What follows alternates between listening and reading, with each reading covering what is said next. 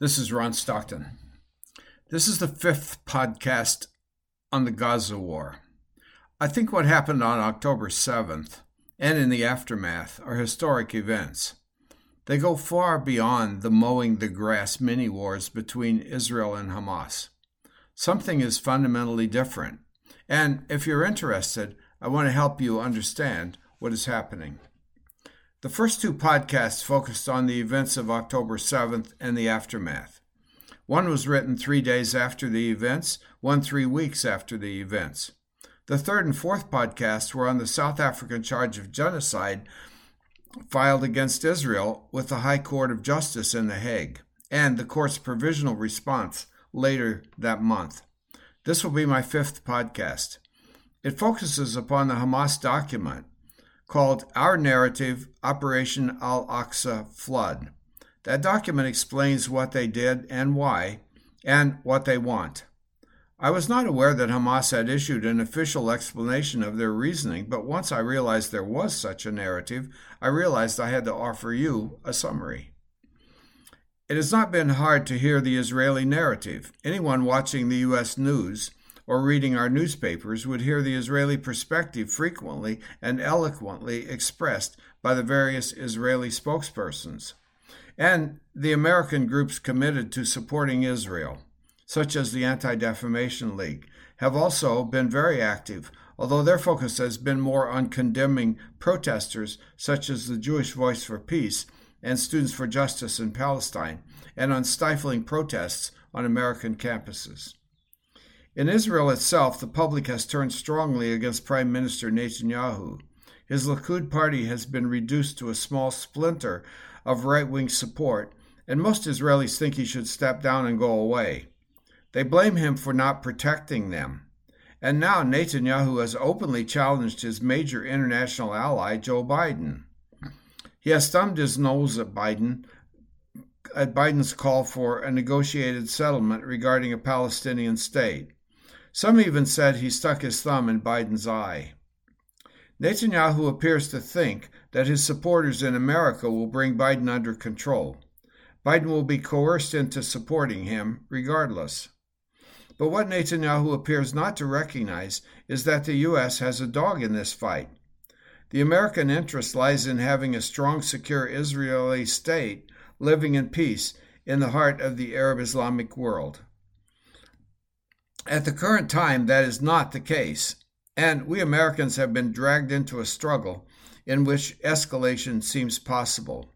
As I write, this war has spread to 7 different fronts: Gaza, the West Bank, Lebanon, Syria, Iraq, Iran, and Yemen.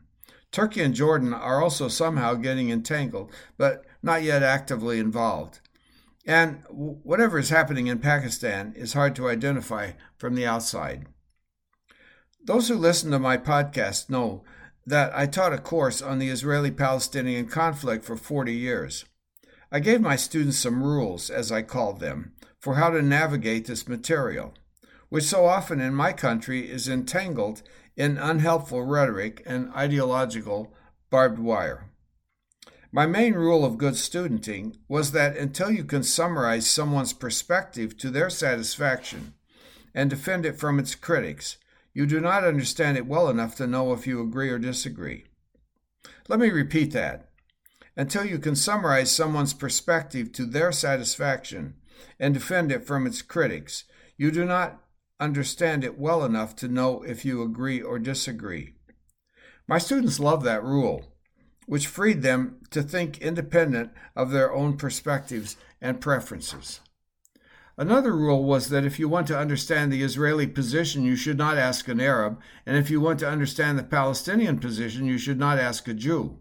And you should not ask me. Go to the sources, the statements or documents, the primary source material, as we call it. Let the parties speak for themselves. It was then a great surprise when I discovered a document put out by Hamas explaining their logic. Why they did, what they did not do, and what they want. It is called Our Narrative, Operation Al-Aqsa Flood. It is 18 pages long and is available on the internet. What I would like to do is summarize the key points of that document for you.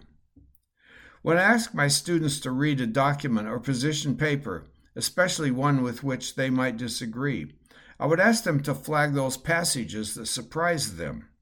Is there anything that is inconsistent with what you had believed or expected before you read the document? And when I would ask students to make a summary of a document, I would tell them that if I saw any evidence that they liked or disliked what they read, that would count against them. Okay, let's pause. I can hear someone out there saying, this is what you expect from those professors. They tell students what to think and will not allow them to reach their own conclusion. In fact, my approach was the exact opposite. My assignment always required that at the end of their summary, they write a non-graded supplementary paragraph or so called personal reaction. That is the point where they were required to say what they thought. Students like that distinction between detached analysis and personal position. The separation of insight and opinion freed them to think. Well, now you know how I would have presented this to my students had I still been in the classroom. So let's plunge into the presentation of this document and of the Hamas perspective. The document is undated, but it appeared in January of 2024. But first, let me make a point. For some people, what happened on October 7th was so traumatic that hearing the Hamas perspective on those events might be very distressing. If you're one of those, please recognize that turning off this podcast is not dishonorable. Don't upset yourself. There are other informative podcasts that might be better for you. Now, regarding what surprised me, I want to start with a statement that pushed me personally back on my heels. What did you expect us to do? This was so shocking because it shifted the focus away from Hamas and onto the reader. It is so easy to express horror at what happened on October 7th that we seldom pause to think of the rules of good studenting that require us to understand someone else's actions from their perspective. I'm going to put this question on hold until later when I'm able to discuss the context for when it appeared. But keep it in mind. What did you expect us to do? A second surprise involved 2 points about the music concert. The document says that when the Hamas combatants arrived at the music concert, where 364 civilians were killed, they arrived without any prior knowledge of the festival. I had wondered about that. Israeli concerts are not advertised in Gaza. Of course, Hamas could listen in on the Israeli media, but still, was that likely? And the statement did not say that the leadership was unaware. It said the combatants were unaware. The Hamas narrative also says that their soldiers were given strict instructions regarding the treatment of civilians. But they acknowledged that perhaps there were accidents or faults in the border areas in the chaos following the collapse of the Israeli defenses. I will leave this dangling, but it did make me think. The document notes that the Israeli security forces were caught off guard by the attacks. This was discussed in the earlier podcast about the attacks themselves. Hamas overran several Israeli security positions, including the communications center, which they destroyed. The Israelis were weakened because they had moved units from the South Gaza command to the West Bank to bring extremist settlers under control.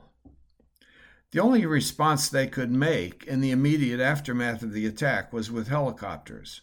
They opened fire on Hamas fighters and, inadvertently, on, quote, the participants at the festival, which they could not distinguish from the air.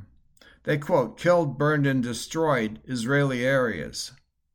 The Israeli press reported that the Israeli military, quote, struck over 300 targets in areas surrounding the Gaza Strip.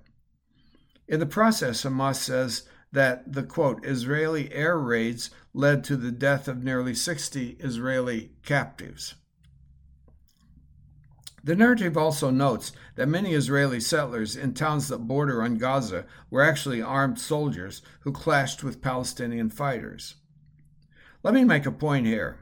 It is true that Israelis that Israel has something close to universal conscription for both men and women.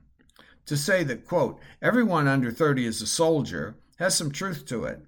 But under international law, soldiers not in combat cannot be treated as legitimate targets. If men living in those border areas grabbed their weapons and began firing, they would become legitimate targets, otherwise not. And family members would definitely not have been legitimate targets. This brings us to something I had wondered about. The narrative says that many of the Israeli civilian fatalities were killed by the Israeli forces. There's a conspiracy theory out there so bizarre that I was inclined not to give it any credibility to this statement. Of course, some Israelis may have been killed by accident, but there would not have been enough to make a difference. And I've read statements that this was a false flag operation in which the Israelis themselves permitted Hamas to attack and then contributed to the killing to justify the destruction of Gaza, or maybe to salvage Netanyahu's collapsing career. But this was too close to the conspiracy theory that FDR had known in advance about Pearl Harbor, but allowed Japan to strike anyway so the country would permit him to go to war. Blah. But there was an argument that I had not considered. Here it is. The Israelis were so caught off guard by the attack that they were unable to mobilize their defense forces. Of course, this was true. I discussed it in my earlier podcast and why it was that they had transferred so many soldiers away from the southern command to the West Bank. The Hamas document says that Hamas was surprised at the collapse of the Israeli defenses. And here's the argument that somehow makes sense. The Israelis were so surprised that all they could do was send in helicopter gunships and begin firing on Hamas soldiers from the air. And from the air, it was hard to tell the difference between an Israeli and a Palestinian. We all remember that the initial fatality figure released by the Israelis was 1,400 people. But then it was dropped to under 1,200 people. They said their initial figure had included many Hamas combatants mistaken for Israeli fatalities. The Hamas narrative argues that just as they were killing Palestinians from the air, they were also killing Israelis from the air. This was especially true in the area of the music concert. This is not to say that Hamas did not kill a large number of civilians. What it does say is that many of those civilian fatalities were killed by Israeli fire. Call it what you will, friendly fire, collateral damage, accidental targeting, whatever. This argument surprised me because it made sense. Another surprise was the frequent mention of the 1993 Oslo Accords, not in a negative or hostile way, but in a positive way. At one point, the document says that Oslo could have led to a Palestinian state, but the Israelis sabotaged it. I know that there was no commitment to a Palestinian state in that Oslo document, but Arafat believed that it was on the table, and that Palestinian freedom was just a stone's throw away, as he put it. I also thought myself that there was a trajectory in that agreement that was leading in a certain direction, even if Rabin was resistant. But we will never know. What we, the public, do know is that the Hamas Charter of 1988 emphatically denied the legitimacy of the Israeli state and promised to reverse it. That charter also promised to provide security to Jews within an Islamic entity. There's a separate podcast on that charter if you're interested, so we need not discuss it here. Anyway, it was replaced with an updated charter in 2017, and Hamas leaders have said the 1988 version was written in the midst of war and should not be seen as the final word. I would like to divert for a minute to explain the Hamas position on the idea of a Palestinian state side by side with a Jewish state. This is the so-called two-state solution. The Islamic thinking is that Palestine is an Islamic waqf, W-A-Q-F. That means an endowment in the sense that $1 million donation to a university to support scholarships is an endowment. The university is not allowed to divert the money to pay for light bills. It must remain true to the intent of the donor, which in the case of Palestine would be the commitment of Allah or God. From an Islamic perspective, God has sent prophets to the earth in different forms and in different ages.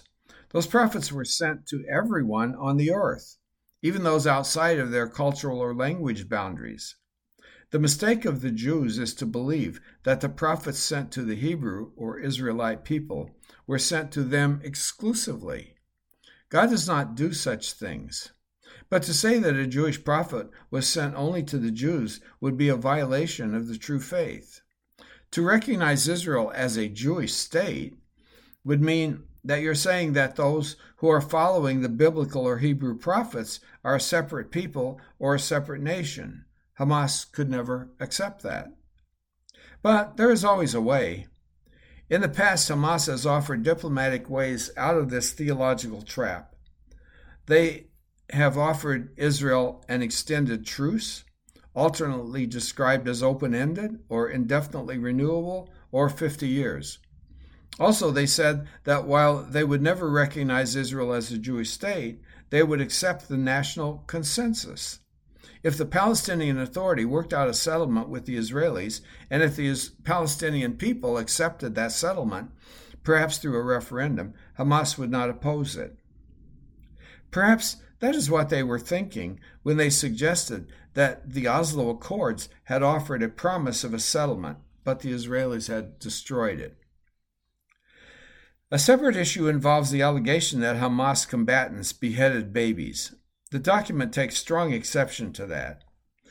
I myself downloaded the front page of a British tabloid that proclaimed that there were 40 murdered babies.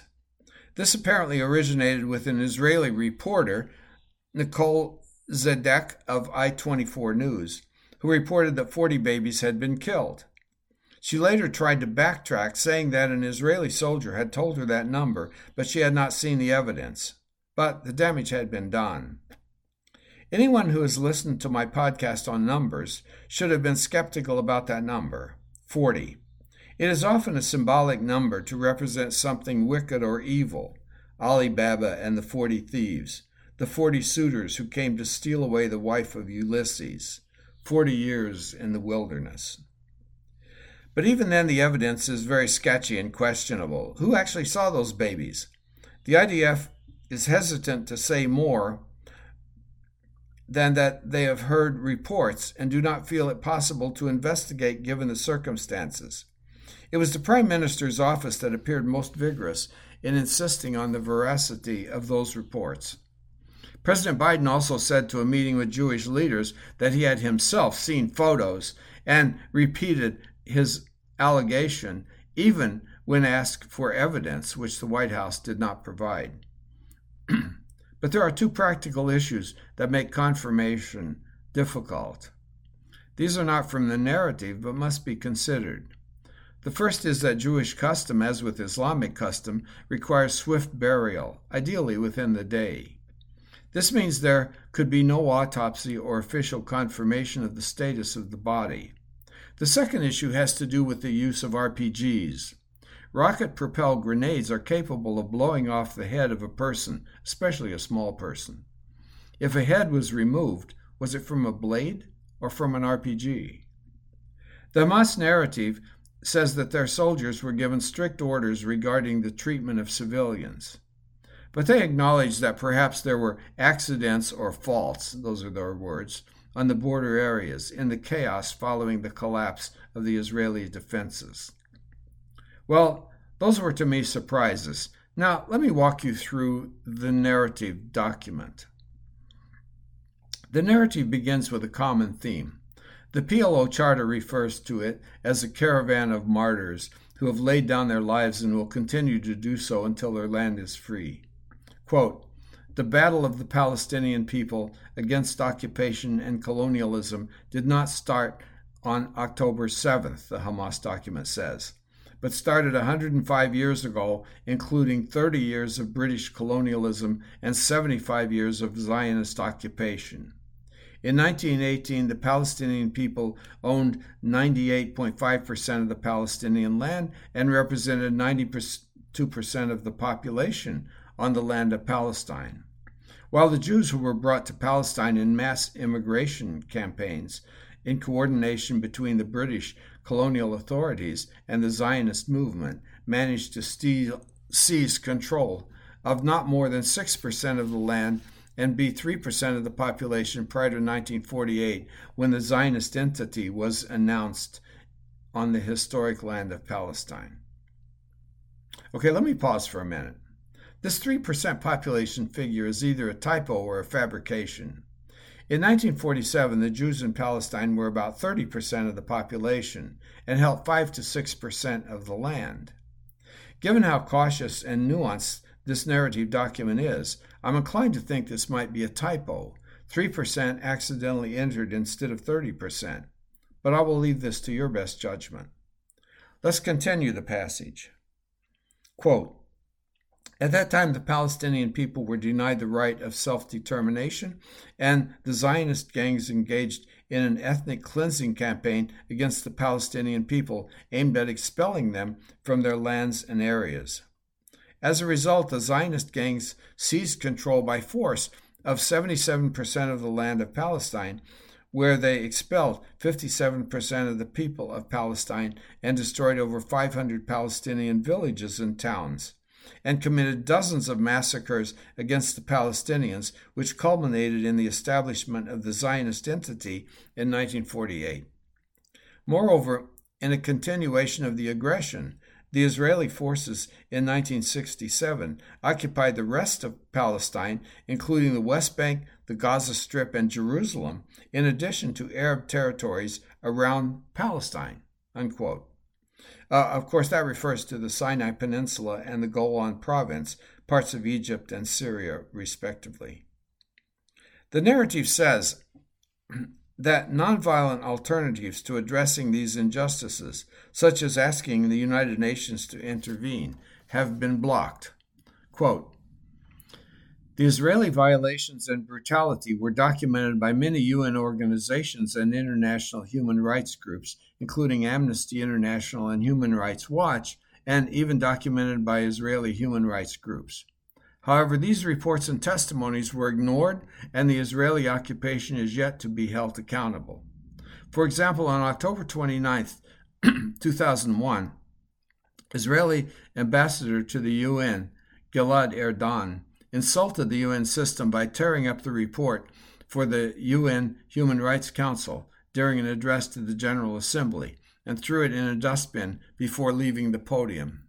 Yet he was appointed the following year, 2002, to the post of Vice President of the UN General Assembly.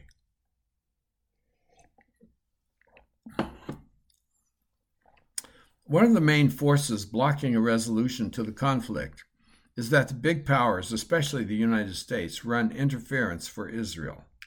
Quote, the U.S. administration and its Western allies have always been treating Israel as a state above the law.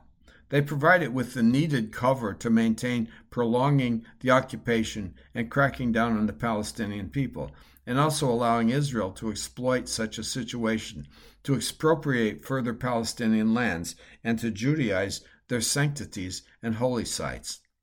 Despite the fact that the UN has issued more than 900 resolutions over the past 75 years in favor of the Palestinian people, Israel rejected to abide by any of these resolutions. And the U.S. veto was always present at the UN Security Council to prevent any condemnation to Israel's policies and violations. That is why we see the U.S. and other Western countries complicit and partners to the Israeli occupation in its crimes and in the continued suffering of the Palestinian people.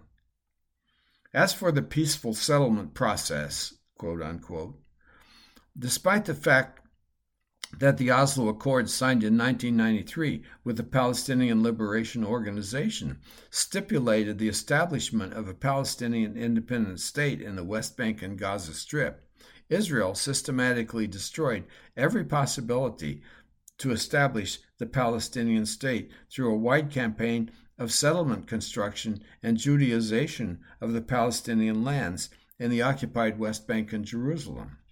The backers of peace process, after 30 years, realized that they have reached an impasse and that such a process had catastrophic results for the Palestinian people. The Israeli officials confirmed at several occasions their absolute rejection of the establishment of a Palestinian state. Just 1 month before Operation Aqsa Flood, Israeli Prime Minister Benjamin Netanyahu presented a map of a so-called New Middle East, depicting Israel stretching from the Jordan River to the Mediterranean Sea, including the West Bank and Gaza. The entire world at that General Assembly were silent towards his speech, full of arrogance towards the rights of the Palestinian people, unquote. As a side note, I can confirm that the official government map of Israel, available in the Jerusalem Map Office, shows Israel as including all the Palestinian Mandate with no acknowledgement of the Palestinian territories. Now back to the narrative. There is a threat to the Holy Mosque in Jerusalem. This is considered the third holiest site in Islam, a place visited by the Prophet Muhammad according to tradition. Quote, the Israeli Judaization plans to the blessed Al-Aqsa Mosque is its temporal and spatial division attempts, as well as the intensification of the Israeli settlers' incursions into the Holy Mosque. Let's pause for a minute for some context.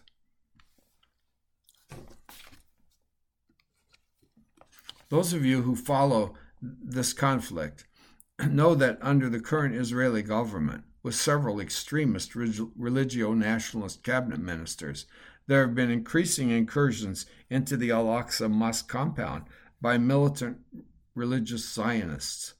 Some groups openly talk of tearing down the mosque and rebuilding the temple. Anyone who walks around the Christian or Jewish quarters of Jerusalem can find photos and models of that temple with the mosque erased. Also, the Israeli military has more than once entered the compound and the mosque itself at the beginning of Ramadan to cut the loudspeaker wires used to broadcast the call to prayer. This has produced clashes and blood. In 2021, Hamas gave the Israeli forces a time certain at which they should have withdrawn their soldiers from the compound or shelling would begin. The Israelis did not withdraw and shelling began.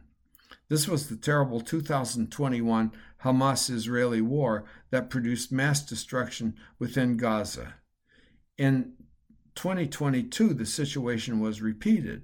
Militant religio-Zionists marching around the compound, Israeli soldiers cutting the wires and entering the mosque itself. This time Hamas did not conduct massive shelling.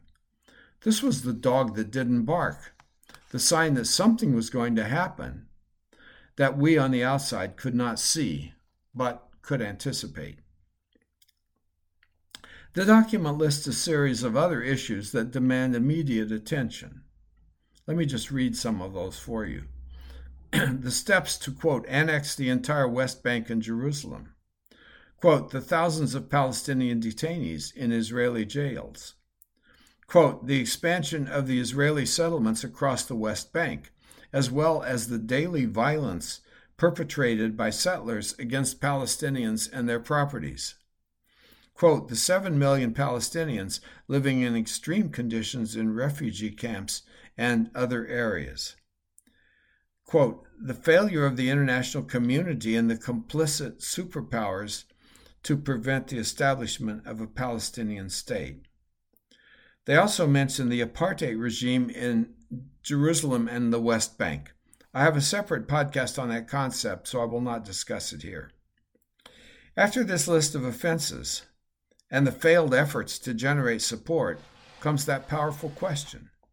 What did the world expect the Palestinian people to do? To keep waiting and to keep counting on the helpless United Nations? Or to take the initiative in defending the Palestinian people, lands, rights, and sanctities, knowing that the Defense Act is a right enshrined in international laws, norms, and conventions? That is the blunt question. What did you expect us to do? Hamas insists that based on this information, what happened on October 7th was, quote, a necessary step and a normal response.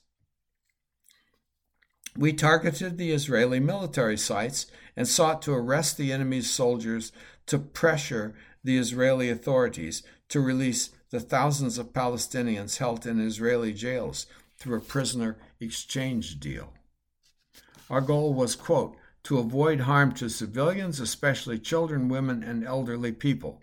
This is a religious and moral commitment by the Al-Aqsa Brigade's fighters. That's their combat unit. We reiterate that the Palestinian resistance was fully disciplined and committed to the Islamic values during the operation, that the Palestinian fighters only targeted the occupation soldiers and those who carried weapons against our people. The Palestinian fighters were keen to avoid harming civilians, despite the fact that the resistance does not possess precise weapons. In addition, if there was any case of targeting civilians, it happened accidentally. The document vigorously denies allegations of 40 beheaded babies, as I noted, and the mass rape. Maybe some false happened during Operation Al-Aqsa Flood's implementation due to the rapid collapse of the Israeli security and military system and the chaos caused along the border areas with Gaza. But that was not the policy. I have to comment on this point. I suspect Hamas sincerely believes this, that they have a moral army committed to the highest Islamic principles, just as the Israelis believe that they have, quote, the most moral army in the world, to quote Prime Minister Netanyahu. But in combat, when death becomes a reality, morals may fade. In the final section of the document, Hamas says what it wants. Palestine, as a member state of the International Criminal Court, has asked for an investigation into Israeli war crimes. It is faced by Israeli intransigence and threats to punish the Palestinians. The great powers, especially the US, Germany, Canada, and the UK, resist an investigation as part of their ongoing effort to keep Israel as, quote, a state above the law, with no liability or accountability. They affirm that, quote, the root cause of the conflict are the occupation and the denial of the right of the Palestinian people to live in dignity on their lands. Quote, we hail the free people of the world from all religious, ethnicities, and backgrounds who rally in all capitals and cities worldwide to voice their rejection to the Israeli crimes and massacres, and to show their support for the rights of the Palestinian people and their just cause. The narrative finishes with an affirmation that Hamas is a resistance and liberation movement. It has no hostility to Jews as a religious group, but is resistant to Zionism as a political force. They affirm that resistance is the strategic approach and the only way to liberation. They ask rhetorically, has any nation been liberated from occupation without struggle, resistance, and sacrifice? They ask that, quote, the free peoples across the world, especially those nations who were colonized, support them. They call for, quote, a global solidarity movement to emphasize the values of justice and equality and the rights of the people to live in freedom and dignity. They also ask the superpowers, especially the US, the UK, and France, among others, to stop providing the Zionist entity with cover from accountability. They say that Israel is planning a new Nakba, another wave of expulsions. And we, Hamas, are standing against it. We ask the world to support us in ending the occupation. That is the narrative of Al-Aqsa Flood. Thank you for listening.